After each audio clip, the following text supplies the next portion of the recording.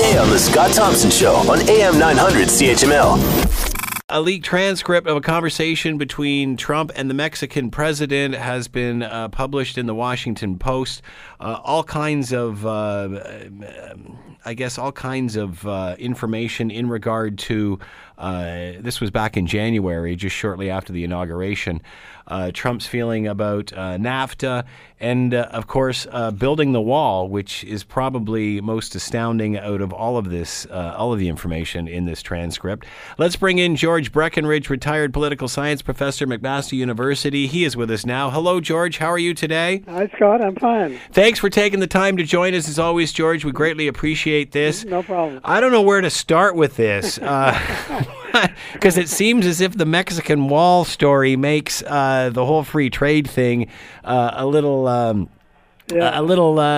irrelevant. But let's start with the free trade thing. Yeah. I guess when I first heard this, and this is him talking to the Mexican president, right, and he's speaking favorably about Canada, which to me, I would think that would be Trump in any negotiation. When he's talking to the other guy, he's going to, make the other guy sound in his favor in some way. Plus, this was back in January, and this man seems to change his mind over the course of a 24-hour day, let alone several months. So him saying to the Mexican president that, Canada's the least of our worries, are we really to take too much from that? Oh, I think so. He was sort of pushing Mexico because of their trade deficit that America has at least had at that time with Mexico.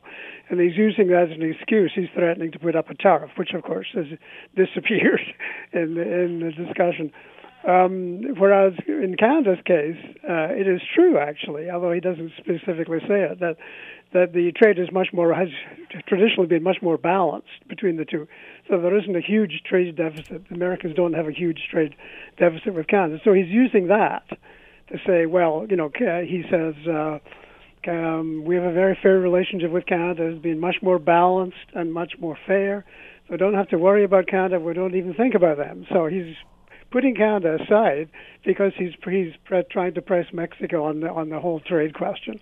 So that being said, can those negotiating NAFTA, from our point of view, use this to their advantage in some way? Oh yeah, I think so. I mean, this has been the Canadian argument all along, not only in general but also getting into a lot of specifics. I think that the Trudeau government has played this very well.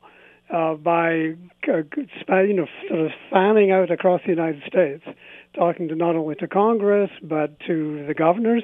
Trudeau was invited to speak to the National Governors Group and to individual governors, as well as to the people in the White House, to emphasize how interlinked the trade between the two countries is, and that anything that attempts to damage our trade with them also damages them.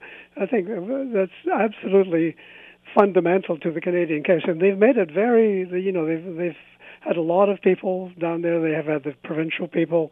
They've set up a new advisory council with prominent conservatives on it. I think this is exactly the right way to go. And I think the underlying question, that he was using against Mexico was they have this trade deficit.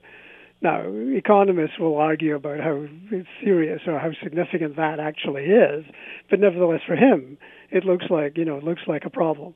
And Canada, that is simply not the case. And so the fundamental argument for treating Canada the way he was talking about treating Mexico, I would like to treat Mexico, simply didn't exist.